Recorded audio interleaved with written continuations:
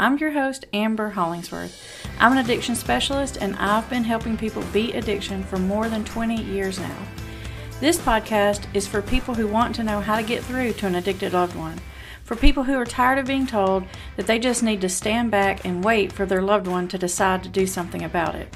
Subscribe to this podcast to learn how to outsmart addiction and put this whole mess behind you for good. Hey everybody, we have a little switch and bake going here today. Amber is stuck in traffic and literally called me 2 minutes ago and said, hey, can you step in for me? So she's going to join us as soon as she gets home. Could be 10 minutes or so, could be sooner, but today you have both of us. So she told me her topic is when to engage with your loved one regarding getting them into recovery. Sort of, I guess the summation would be know when to hold them, know when to fold them. And without having any preparation for this at all, my gut is always, if you are getting zero change talk, do not start talking about treatment or recovery. Remember, we're waiting for them to have some unmanageability in their lives before they're going to do anything about it anyway. So if they're still functioning fine, like I talked to someone this morning and their loved one was still working, not in any trouble whatsoever, driving around, had never gotten any legal problems. And she was like, should I start talking about treatment? And I was like, no, not at all. He's going to think you're crazy. And you guys all know that's what they think anyway. Even as their life starts to become unmanageable, they blame us and they focus on what we're doing wrong. So if you're getting no change talk, don't even play your ace, okay? Your ace is for the very end. And even I always say when I'm getting a little bit of baby change talk, then I downplay it and say, oh, I don't know about that. Let's just talk about like what's going wrong in your life. And as they say, really not much else. I'm like, oh, I think you're fine. I think you can manage this. I give them that rope to let them figure out on their own that I'm crazy and that they do need some help. So change talk would be one thing. Another thing I would probably wait is to see if everyone else in your circle is also going against you. So if you have other people that are not on the same page, as in a spouse or grandparents, not so much grandparents because they hardly ever are on the same page, but other pretty influential people in the circle that would have some influence upon this person. If they're against you, then don't do it then either. Because when we play the ace, we need to know that everybody's on the same page and we're playing the ace for reason and for purpose. I talked to some clients yesterday and they're waiting for their son to realize he has a problem. And so we talked about looking at what's going on from a mental health perspective, as well as from the addictions. If somebody is holed up in their room and depressed because of really fair external reasons, if their job ended like for natural reasons and their girlfriend broke up with them, it's probably not the right time to start talking about treatment either, because they're going to be focused on those things. They may turn to substances more and more to deal with those things. And at that point, I think you start to put out boundaries like, hey, if you can't be paying rent by January 1st, we'll look at some other options. And you nudge them to the fact that there may be some changes, but you're still not talking about treatment. You're still not playing your ace, okay? I see we have a bunch of questions, so maybe I'll flip to questions, Bree. And then if we need to circle back around on the topic, we can and see if Amber has different. This is from Smiley. It says, when I took the boundaries quiz, my primary coping strategy was avoidance. Is the explanation that said it's important to understand the difference between making a strategic decisions not to act because you're trying to let your loved one feel the consequence of their choices and being passive. Okay. So strategic decision is what we're talking about right here, right? So we're talking about waiting until the time is right, waiting until you think you're going to get some ability for the person you're trying to get into recovery to realize they have a problem, to realize that they need to shift. I think that avoiding it, addicts always avoid it, right? They avoid it to the very end. You want to let them have that rope to avoid it until you're not the only person who thinks there's a problem at that either work, school, physical, friends. When your kids' friends tell you that your child has a problem, your child has a problem.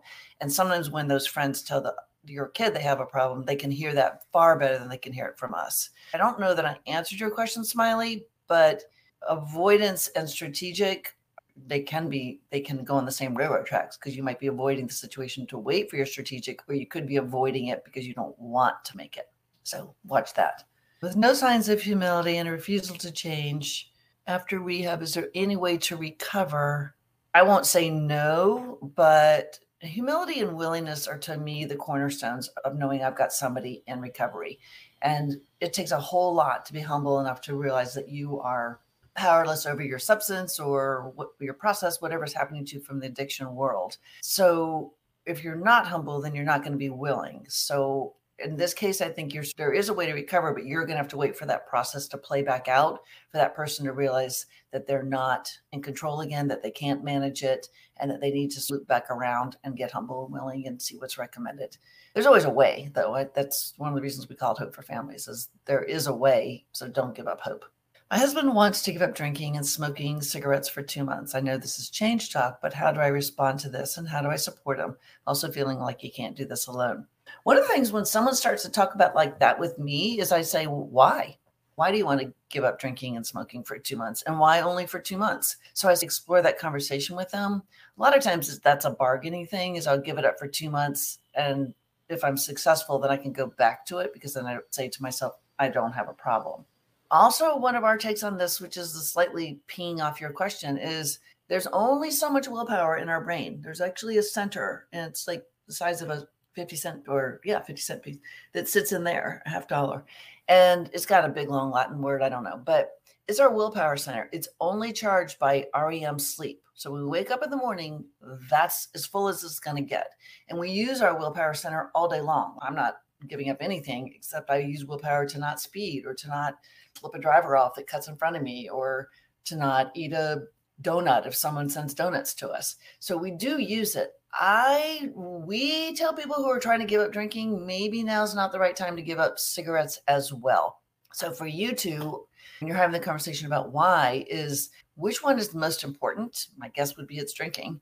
And let's focus on that. And then if we're successful and you decide to go back to drinking, we can talk about the cigarettes. Or if you decide that you find your life is actually lovely without drinking, let's get some traction on that. And then we can give up the cigarettes. But bear in mind, that little thing is charged by sleep.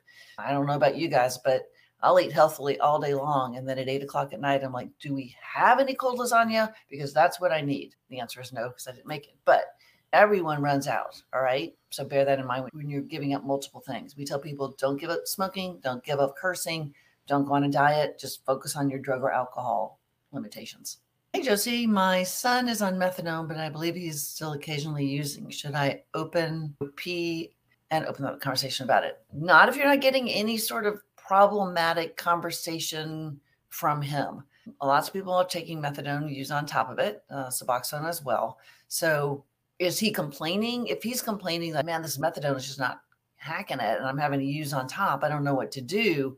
Yeah, then maybe bring up IOP or bigger boy treatment and above that. IOP in and of itself is a really good, or post-treatment. I don't think it very often works as treatment, because it's Monday, Wednesday, Friday, Monday, Wednesday, Thursday, it depends.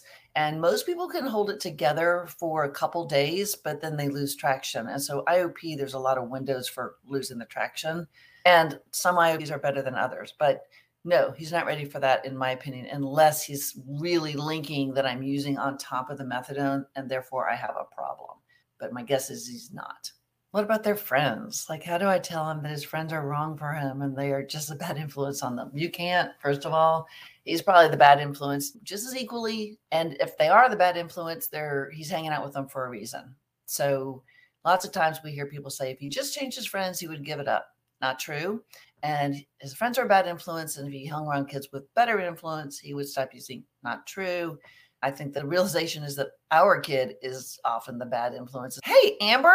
Hey, friend. So we'll take this next question. We talked for just a little bit because there was a ton of questions, so I just slipped. But Awesome. We talked about when to hold them, when to fold them. And I said, look for change talk. Don't play your ace too early. Because if you play your ace too early, then you don't have it to play later, because they're going to be like, oh, that again. And so we identified that. Do you have anything to throw on top of that? When you say ace, you just mean like say, hey, I think you need help? Or are you talking about like leverage of some sort? Or ace would be treatment. Treatment. Okay. Yeah. One of the things that made me want to talk about this today is because I was talking to somebody, I can't remember if it was this week or last week, but It was one of those situations. She was telling me about the loved one, and I said, I'm always talking to people about let them come around to the idea that they need help. Now, once someone knows that they need help, then we're in the clear. And so we can wait for them to say, okay, I'm ready to do it. Or it is okay sometimes, just especially in certain situations, to push someone into doing it. But the key is waiting until you know that they need help to stop, or at least that you know that they have a problem. Because one of the things is, if you force someone in before they know they have a problem, you might can force them to do it, but they've not come to terms with the fact that they need to do something about it.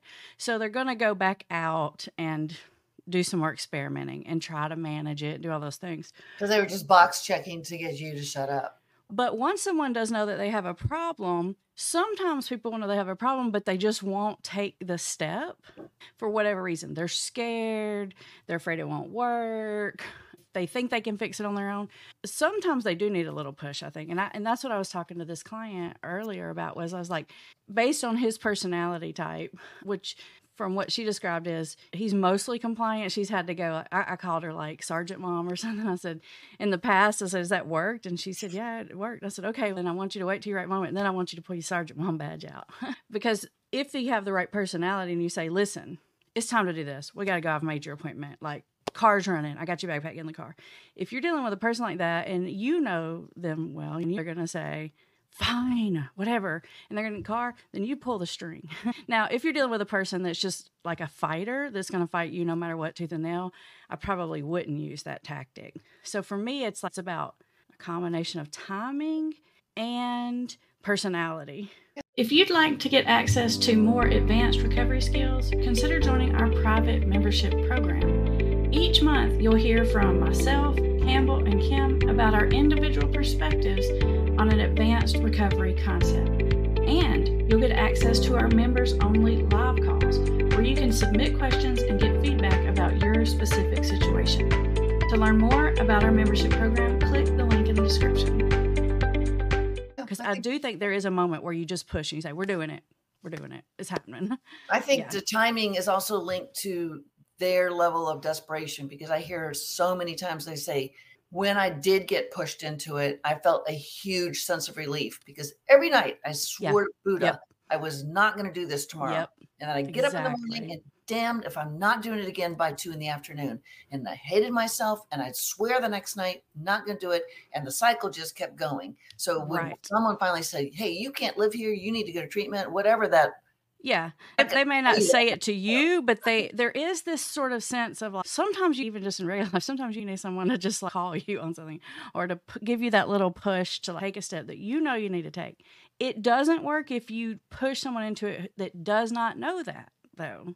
And that's the key. A lot of times they're never going to tell you they know that, but sometimes you know that they know. So you have to make a judgment call. And I'll never forget this one time. I was seeing this guy. Campbell had actually seen the wife for a long time. And at this point, he had went to treatment, and he was seeing me for maintenance. And he was a bad alcoholic. I'm drinking Listerine every day alcoholic. So I remember him telling me, and this was a big sort of cowboy, sort of hard type personality that you probably would be nervous to push. But I remember him telling me that there were so many days that he would just wake up, especially on Sundays and Monday mornings, he'll be drinking in the shower first thing in the morning, trying to get himself together to go to work, and literally be thinking to himself, why doesn't someone stop me? Why are they not making me? And that really stuck with me, especially this is a big, tough kind of dude, manly guy. And there was this sort of secret thought inside of I can't stop. I'm so miserable. This is out of control. Now, if you would have asked him, hey, do you think you need help? He'd have probably said, screw you, or something like that, or whatever. But that's where you have to use your judgment on, does this person know it and they just can't work up the courage, or they're just making excuses? Can you remove some roadblocks? Can you push? Because I think I don't talk about that enough on here. You do a better job, Campbell, of talking about this with your clients, of saying it's go time. How do you know when to tell them, no, it's go time. We're pulling, today's the day. Because you're good at this. I just can tell by what's being reported. I was just saying earlier, I talked to some people yesterday, and I was like, no, we're nowhere near that.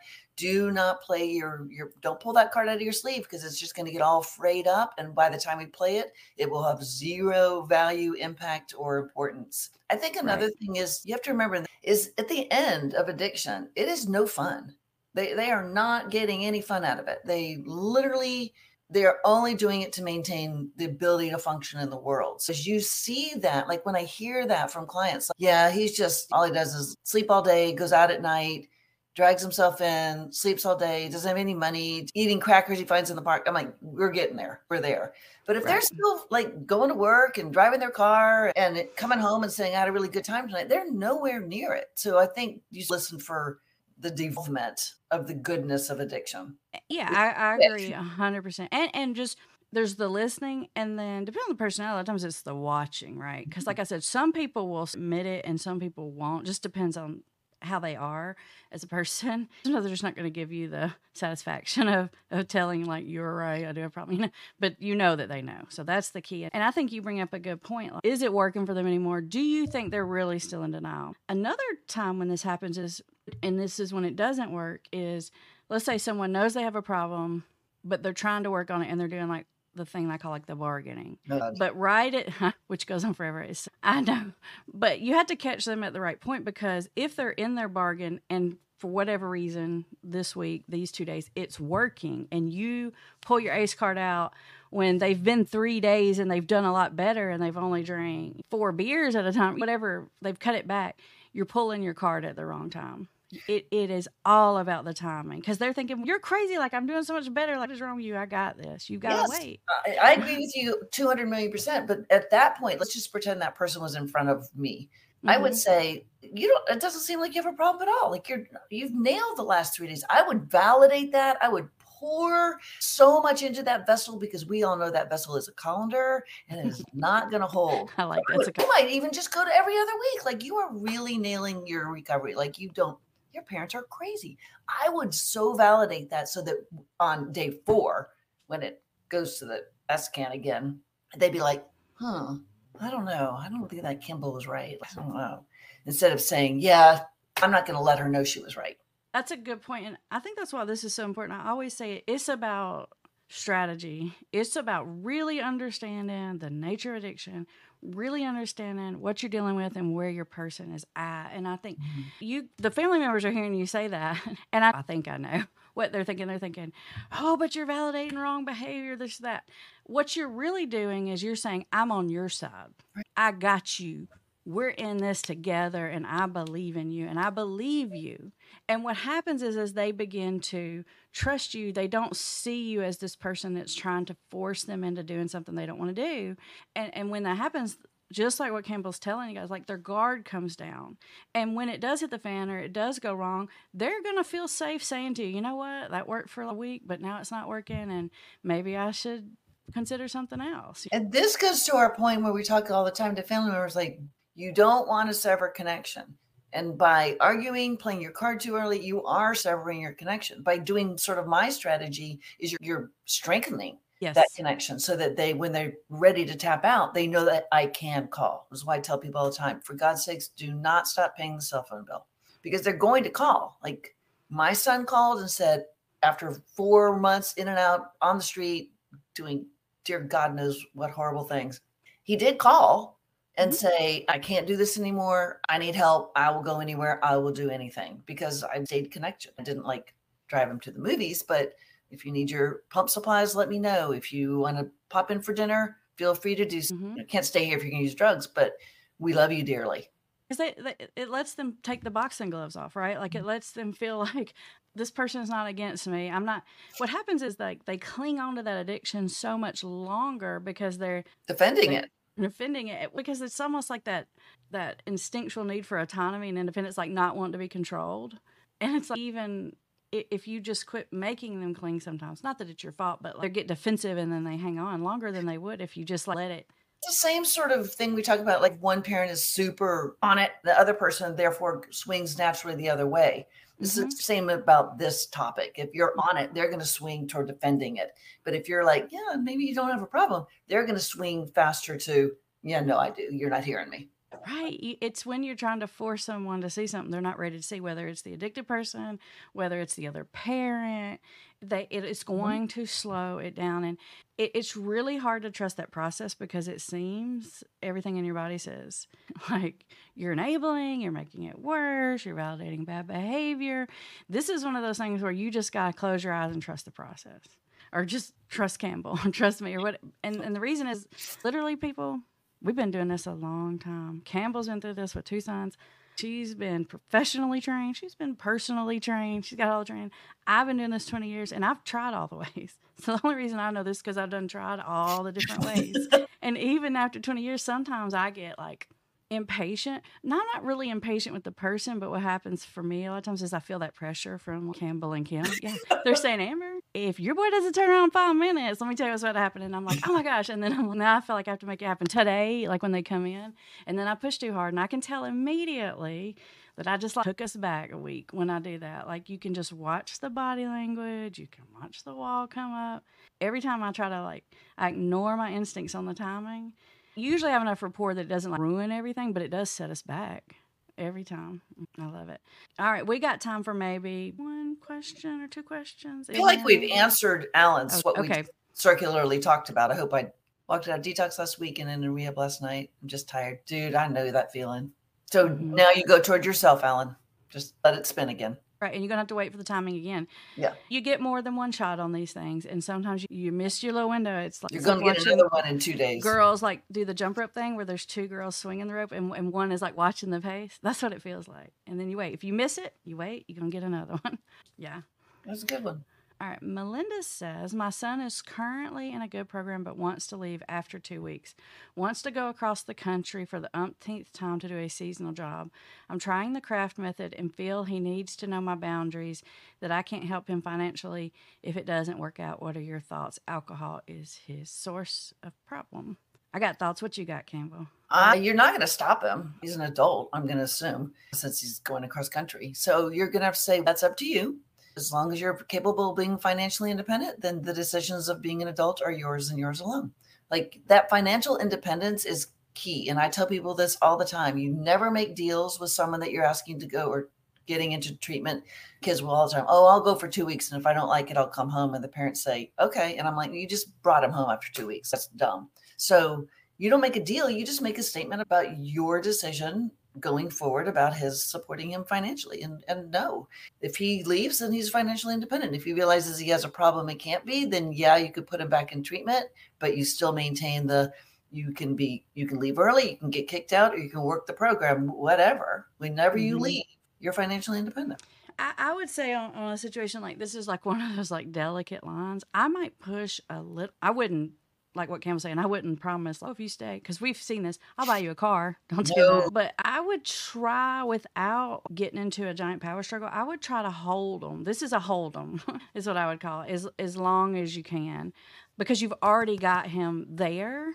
And when they're in treatment, sometimes it's like having a baby in the belly. Like every day you can get them closer to the 9 months is better. Like every single day they're in the oven is a little better because the brain is healing, just like a baby's brain is developing. Their brain is literally healing. So if there's a reason why, if there's a real reason why, it's like I have to pay my car payment and I got to go get to work because if they don't, they're going to repossess my car. I would say, listen, I get it. That is pressure. I'll cover your one car payment if you'll just stay in treatment. I would say something like that. I wouldn't say, like, just go 3 days and I'll buy you in a condo or something. Depending upon how the conversation is, in this case, I would say, you know what, this is a decision. I cannot make this for you, but you've got staff, you've got peers, you've got guys in group, you've got a counselor.